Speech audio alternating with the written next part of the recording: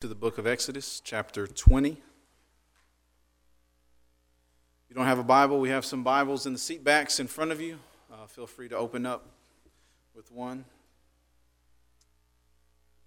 Use that one. Exodus chapter 20, our verse for today is verse 16. We will read verses 1 through 16 for context. We're continuing our walk through Exodus, and over the last couple of weeks, we have been here in the Ten Commandments. So let's go ahead and read our passage for today, verses 1 through 16. It says, "And God spoke all these words, saying, I am the Lord your God, who brought you out of the land of Egypt, out of the house of slavery. You shall have no other gods before me. You shall not make for yourself a carved image or any likeness of anything that is in heaven above, or that is in the earth beneath, or that is in the water under the earth. You shall not bow down to them or serve them, for I, the Lord your God, am a jealous God, visiting the iniquities of the fathers on the children to the third and fourth generation of those who hate me, but showing steadfast love to thousands of those who love me and keep my commandments. You shall not take the name of the Lord your God in vain, for the Lord will not hold him guiltless who takes his name in vain. Remember the Sabbath day to keep it holy. 6 days you shall labor and do all your work, but the seventh day is a Sabbath to the Lord your God. On it you shall not do any work, you or your sons or your daughters, your male servant or your female servant, or your livestock, or the sojourner who is within your gates. For in 6 days the Lord made the heaven and the earth, the sea, and all that is in them, and rested on the seventh day. Therefore the Lord blessed the Sabbath day and made it holy. Honor your father and your mother, that your days may be long in the land that the Lord your God is giving you. You shall not murder, you shall not commit adultery, you shall not steal, you shall not bear false witness against your neighbor." That is the word of the Lord. Let us pray before we get into this passage today. Dear Heavenly Father, we thank you, Lord, again for this time that you've given. We pray that you bless your word, that your word rings true, that your sheep hear your voice and they follow, that whatever is not of you or of your word falls by the wayside and on deaf ears. But our prayer today is that you are proclaimed faithfully, that your word remains true, and that your people just begin to love you even more through our understanding of who you are and these commandments that you have given. This is our prayer, and we ask for this in Jesus' name. Amen. So our verse for today, once again, is you shall not bear false witness against your neighbor. Most of us understand this to mean that thou shalt not lie, and this is true. This is a true statement. We should not lie. It is sinful to lie. God cannot lie, and we are told to be imitators of God. Our message today is entitled the Sanctity of Truth, because truth must be protected. Jesus tells us that he is the way, the truth, and the life, and no one comes to the Father except through him. During his high priestly prayer in John 17, he prays to the Father, "Sanctify them in truth. Your word is truth." Truth and what is true should be of utmost importance in our life. Why? Well, in John 8, Jesus, speaking to the crowd, says, "If you abide in my word, you are truly my disciples, and you will know the truth, and the truth will set you free." Truth is reliable, it is consistent, it is continual, it is firm, it is faithful, it is sure, it is stable, and ultimately it comes from God. Now, to bear false witness goes against everything that God has commanded. And is shown, goes against everything God has commanded and that he has shown us through his Son. In Revelation 1, verse 5, John describes Jesus as the faithful witness, the true witness. To be false essentially means to go against everything that God has commanded. Everything outside of what is true is false. If we know 1 + 1 is 2, every other number when giving an answer to that question is false. Right? It doesn't matter if it's 2.1 or 1.9. Every other number besides 2, when we're asking that question, is false. With that in mind, we kind of think about the Word of God. We can't add to it, take away. It's God's Word is true. We should be faithful when we present his Word. So going back to the 9th commandment, we're going to talk today about what is forbidden in that. It's bearing false witness, lying, or even speaking unjustly against our neighbor. Not only that, we have also been required to protect truth and to promote truth in our relationships with our neighbors. Now, when we talk about neighbors, our neighbor is any other human being that walks the face of this earth, whether they're family, friends, a stranger, or even our enemies. That is who our neighbor is. So our sermon summary today, with all that in mind, our sermon summary is this. We should have it. Yeah, we have it up there. It is speaking the truth in love builds up, bearing false witness tears down. It's pretty simple. Speaking the truth in love builds up, bearing false witness tears down. So first we're going to look at what violates this commandment, and then we will look at what is required of us in this commandment. So let's talk about that. What does it mean to be a false witness, and what are violations of this commandment? Well, when we look at this verse within its context, it's given to the Hebrew people on the Mount Sinai, and it's a command that's given specifically for a court of law. When there's accusers against and there's a crime, this law was given to this was given for the testimony of a court of law, right? When we are told to not bear false witness, to do so would be to intentionally falsify your testimony against someone else. So this definition of this verse, specifically in the strictest sense, would be perjury, right? What we understand of lying in court, lying under oath. This can be done in multiple ways. One way this is done, bearing false witness or purging yourself, would be by distorting the truth, by distortion. This is one way to bear false witness. When you distort the truth, you are twisting it to tell your own story. Another way would be misrepresentation. This is leaving out aspects of the truth. You're misrepresenting the story that as you saw it, what you saw, you're misrepresenting that, or someone, right? It's like if someone was asking you, hey, what do you think about this person? And you know 10 things about them, 10 good things and 10 not so good things. And you decide, you know what, I don't like this person because of these 5 things they've done. I'm just not going to share these 5 good things. I'm just going to share the 5 bad things that I know. This is misrepresenting that person, right? You are omitting aspects of the truth to paint a poor picture of this other person. So we have distorting the truth, misrepresenting the truth, or even speaking out of negligence, which is assuming the truth. This would be like if those of you who know me or whoever, and someone's like, man, Laramie did this. And you're like, well, of course he did. I know that about him. History would prove that to be true. I don't have to see it, but from his track record, I know that he would do that, right? That's assuming the truth. You don't know. You didn't see it firsthand, right? You didn't see what actually happened. You are just assuming the truth. You are speaking out of negligence. Now, these are 3 different ways that we bear false witness, and this is in essence why when we go to a court of law or you watch a TV show, a court TV show, and they're sworn in, they are told to give the truth, the whole truth, and nothing but the truth, right? The truth. Give me the truth. Well, not just the truth, all of it, and don't leave anything out, right? Just the truth, right? We don't misrepresent the truth. We don't omit the truth. We don't distort it. We just give the facts. What do I know about this situation? With that same thing in mind, if we're thinking about a court of law, something that is written into our law book, into our laws, as well as the Hebrew law, was this thought of being innocent until proven guilty. You had to be proven guilty in Hebrew times by the evidence of 2 or 3 witnesses. There had to be people to corroborate your story. The same applies today, right? If we think about all the accusations that get thrown around today, people automatically assume guilt before they assume someone is innocent. But what God has told us, we don't assume the truth, right? We take what is given to us and then we research, right? We just don't automatically, oh yeah, well of course that person did that. They've done it before, right? Why wouldn't they do it again? That is assuming the truth. If we hear these things, there should be some level of us withholding our opinion until all facts are presented.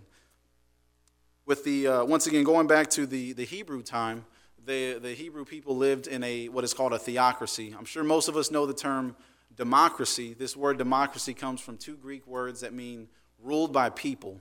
A theocracy, like with the word theology, is the words of God, the study of God. This is a God-ruled society. God set his laws, and they were to live by those, not by a governing authority outside of God.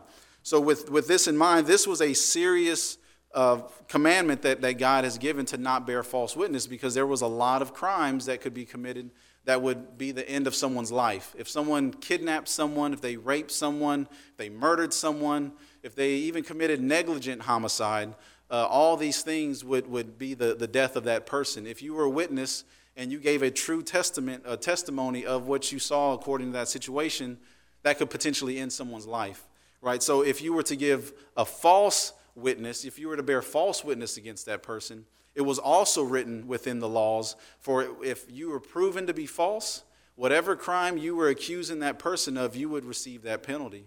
If you accuse someone of murdering someone and the penalty of that was death, you would receive death by being a false witness.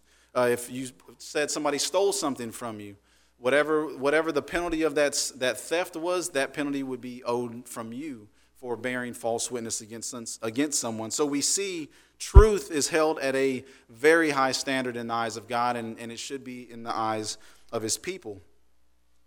And if this is true, we must understand that we should be people who never distort the truth. We should never misrepresent the truth. And we should never speak out of negligence. We should never assume the truth as well. Or assume falsehoods. We should always be people seeking truth, never distorting it, never misrepresenting it, and never speaking out of negligence. So what we can conclude about this as well, if we think about this is what bearing false witness is in the strictest sense, we can also conclude that the heart of the one who would do these things is someone who would be selfish, self-righteous, miserable, or even destructive, someone who is seeking to destroy someone else. So this would mean, if this is the strictest sense of the word, of the type of heart behind these actions, in a general sense, bearing false witness would also include one who speaks in a selfish manner, in a self-righteous manner, someone who is miserable or speaks in a destructive way of his neighbor. Doing these things in that way would also be bearing false witness. In doing so, the definition of this would also include other things like slander, us slandering someone, gossiping, even if it is true what we are sharing, backbiting or backstabbing, prejudicial discrimination, whether it be ethnic or just the way someone looks, how much money they have, how much they weigh, whatever the thing is, prejudging them before you know who they are. That's assuming with negligence. It would also be insincerity. If we come to church and we put our church face on, right, and we come in the door, we were outside yelling at each other, we come in and people are like, "Hey, brother, how you doing?" "Oh, brother, I am too blessed to be stressed. I am too anointed to be disappointed. God is good, and I'm just loving it today," right? That is being insincere. That is bearing false witness. We are lying to our brothers and sisters in Christ who should be there to help us build each other up. That is being insincere with what God has given us. It's also concealing the truth, right? Not confessing sins, right? If we are accused of something and we know that it is true, we should confess those things. Why? God tells us he is faithful and just to cleanse us of all unrighteousness when we confess our sins to him. But when we don't do that, we are bearing false witness. Also, flattery. Flattery is also within this framework. Why is that? Well, there's nothing wrong with giving compliments if they're true, right? There's nothing wrong with that, but flattery has ulterior motives. I'm trying to get something out of you by flattering you. I'm trying to soften you up or butter you up so you're not mad about what I'm about to tell you next. Or if your kids are doing it and they want something from you, right?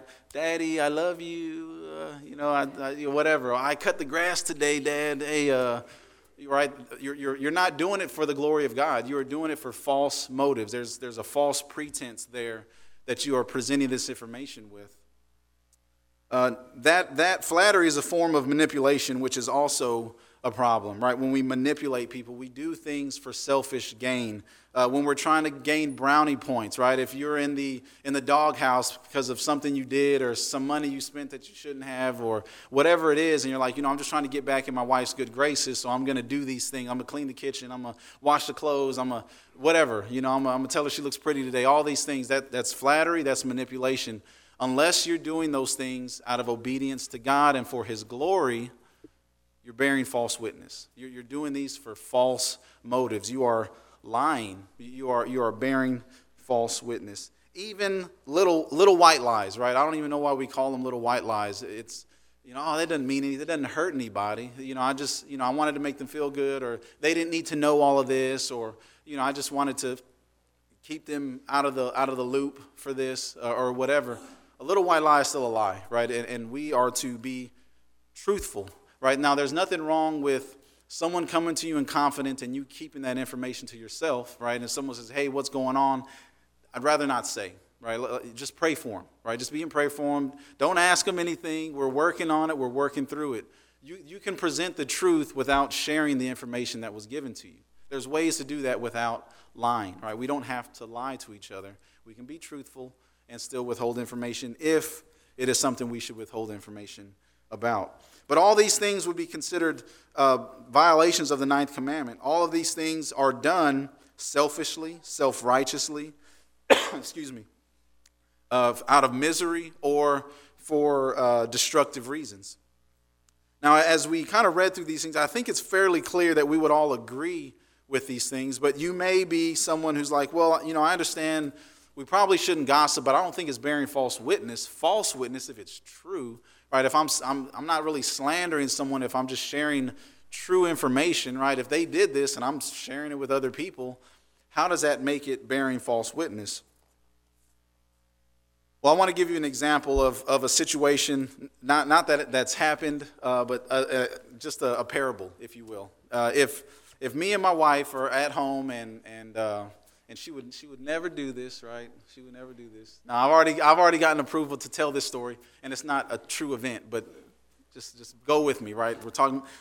Anyways, so say we're at the house, right, and I do something dumb, or I don't. Say she's having a bad day, right? And I have thin skin when it comes to my wife. I have super thin skin. Anybody else can tell me anything, and it just bounces off. But she can't tell me. I can't. We can't even joke around about stuff because I get offended because I hold her in such a high regard, right? So, but anyways, that's my excuse, I guess. Here I am. Anyway, so she'll tell me something, right, that may be true, may not. She may be upset or whatever, but I get offended. I'm like, oh, why would she? All I'm trying to do is love on her and keep this house clean, or watch the kids, or love her, and I get upset. So I get on my phone and I text or I call Pastor Ricky or somebody else, and I'm like, man, this wife of mine, I cannot believe she said this stuff about me. Like, why would she? All I was doing was this. That's all I was doing. And here she goes off on me because she's having a bad day, or she's got this going on, or whatever, right? And I'm just blowing off this steam, right? And I call Pastor because I know he's going to give me good answers, but I'm blowing off this steam. I'm venting to him, right? Then he lets me say all this stuff. Then he points me back to Scripture, and then I got to repent, right? But you may say to yourself, well, why is that a problem? You've gone to a good source, and you're seeking counsel and this and that. Well, the things that I've said about my wife, right, although they may be true what she did, where was my heart in that time? I can't believe she said this about me. Why would she ever do this to me? All I was trying to do was this. I am not building her up in that time. I am just blowing off steam. I'm speaking out of control is what I'm doing. And if those are the only conversations I had with Pastor or whoever I go to confide in, I'm painting a poor picture of my wife in that time. Right? God has given us this ability to communicate, right? Whether it be word or text or writing or even our body language, to speak the truth in love. That's why he has given us this ability to communicate, to be his representatives here on earth. Right, I am to do these things the way that he has called me to do them.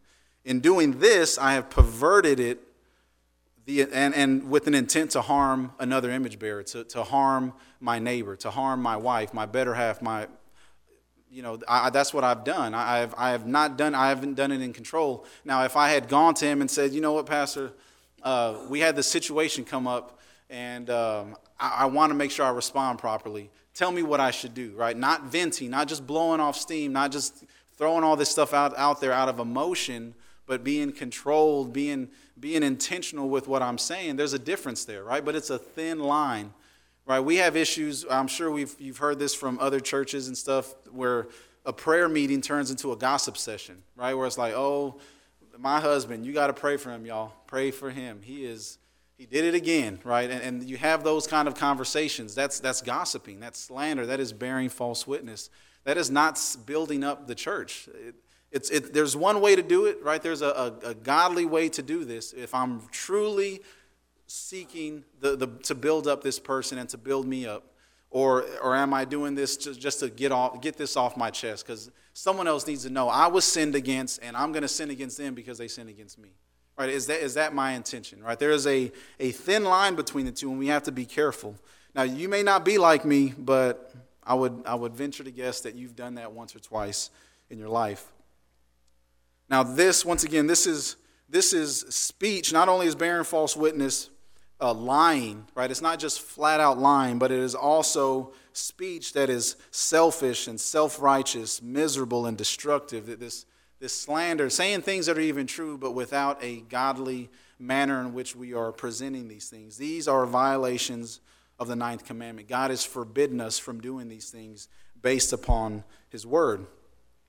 Now, these are the things that are violations. What is required of us from this ninth commandment? If we've been told what not to do, what are we to do from what we see in the ninth commandment? Well, as we mentioned earlier, protecting and promoting the truth between us and our neighbors is what is commanded of us, what is required of us within this commandment. Now, I want to talk about that. What does it mean to protect and promote the truth between us and our neighbor? Let's look at Ephesians chapter 4, verse 25, and I think this gives us a good picture as to what is required of us from the ninth commandment in a New Testament context. Ephesians chapter 4, verse 25.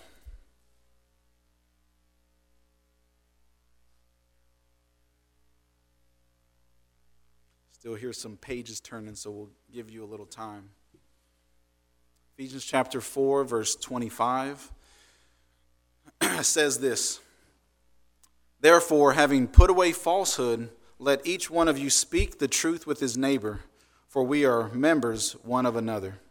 Having put away falsehoods, let each one of you speak the truth with his neighbor, for we are members one of another. So you ask, well, what is truth? Right? We're to speak truth. What is truth? Well, once again, Jesus tells us that he is the way, he is the truth, and he is the life. During his high priestly prayer, he prays that the Father sanctify us in truth, that his word is truth.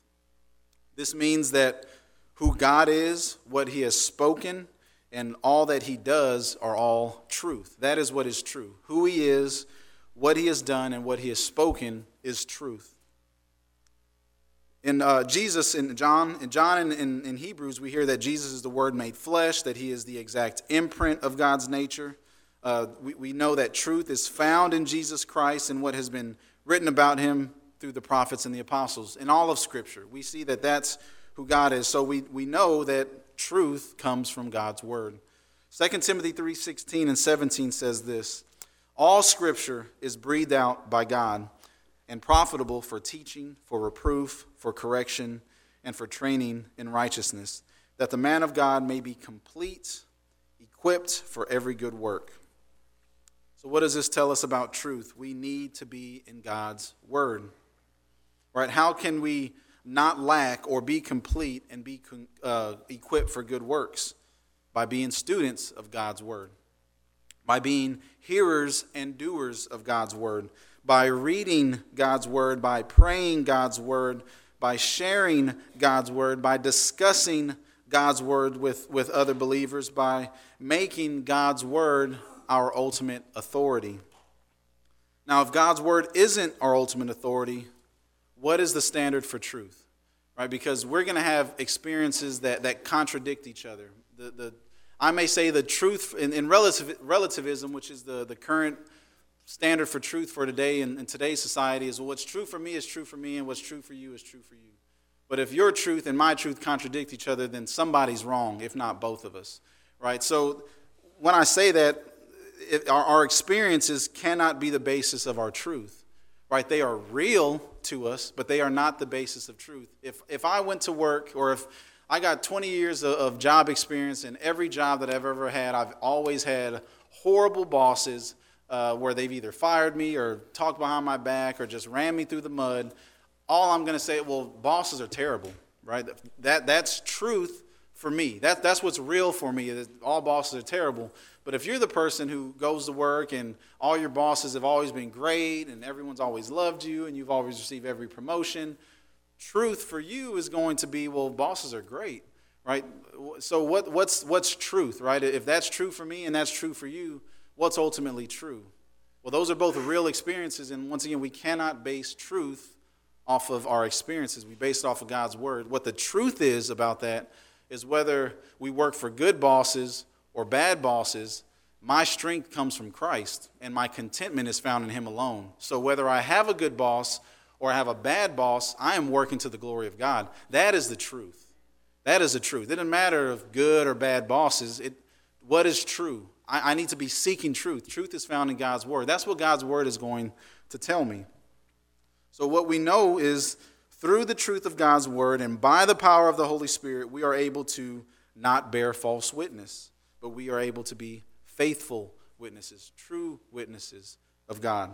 That's what we find out when our standard of truth is God's word.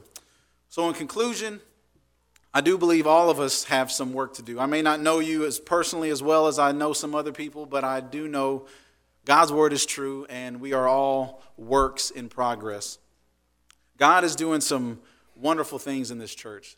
Seeing new faces, seeing people grow, seeing people come under the conviction of sins in their lives and fleeing from those things, they're all wonderful. And I praise God for being a part of a church where his word is proclaimed faithfully. People's lives are changed. We're seeing people come to salvation. People are joining the fellowship because God's word is being preached faithfully. I love that about our church. God has been good to us. But, right, with all that in mind, I'm going to give you the compliment critique sandwich, right? But we are lying to ourselves if we believe we do not have the problem in bearing false witness, right? Because all of us from time to time will gossip, will slander, will vent to others, will put on that church face that we talked about, will flatter someone, will manipulate someone. We all do these things. We all do them. We are not always fully giving an accurate account of every situation we've ever been in. That's bearing false witness, right? Sometimes we embellish the story to make it sound a little better. I want you to be on my side, so I'm going to kind of exaggerate this thing and downplay this thing, right? We all do those things. That's all of us. So we all bear false witness. We have all violated this commandment. We have all sinned against God. That's where we all stand. We stand as violators of God's word. God has set the line, and we've transgressed that line. We have stepped beyond the parameters in which he has set. So if you are someone today who recognizes this, believer or unbeliever, now is the time to repent. Now is the time to repent of those things and to believe in the good news of Jesus Christ for the salvation of your soul.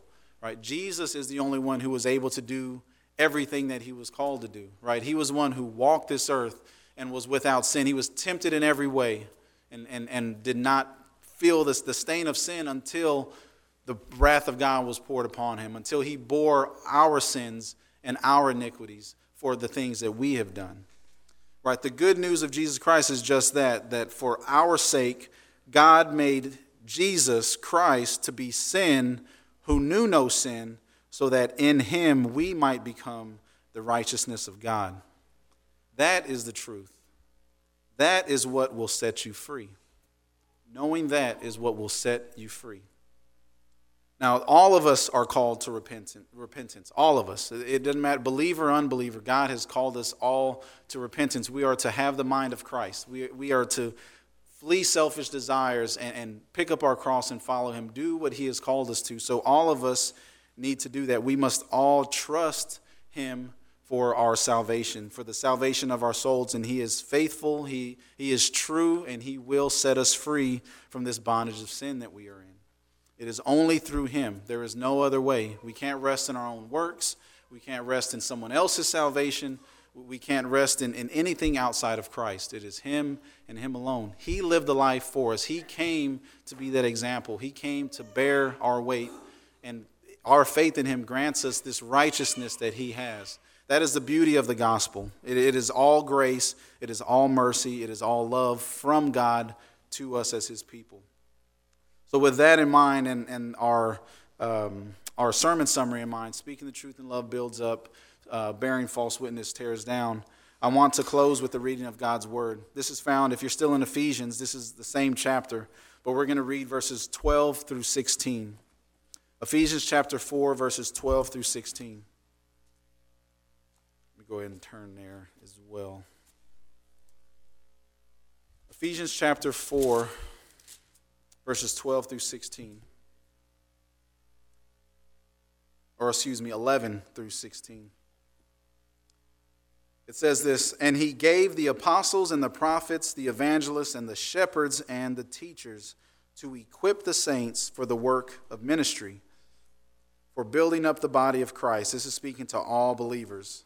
"Until we all attain to the unity of faith and the knowledge of the Son of God, to mature manhood, to the measure of the stature of the fullness of Christ, so that we may no longer be children, tossed to and fro by the waves and carried about by every wind of doctrine, by human cunning, by craftiness and deceitful schemes." And listen to this. "Rather, speaking the truth in love, we are to grow up in every way into him who is the head, into Christ, from whom the whole body, joined and held together by every joint with which it is equipped, when each part is working properly," listen to this, "makes the body grow so that it builds itself up in love." Now that is the word of the Lord. Let us close in prayer.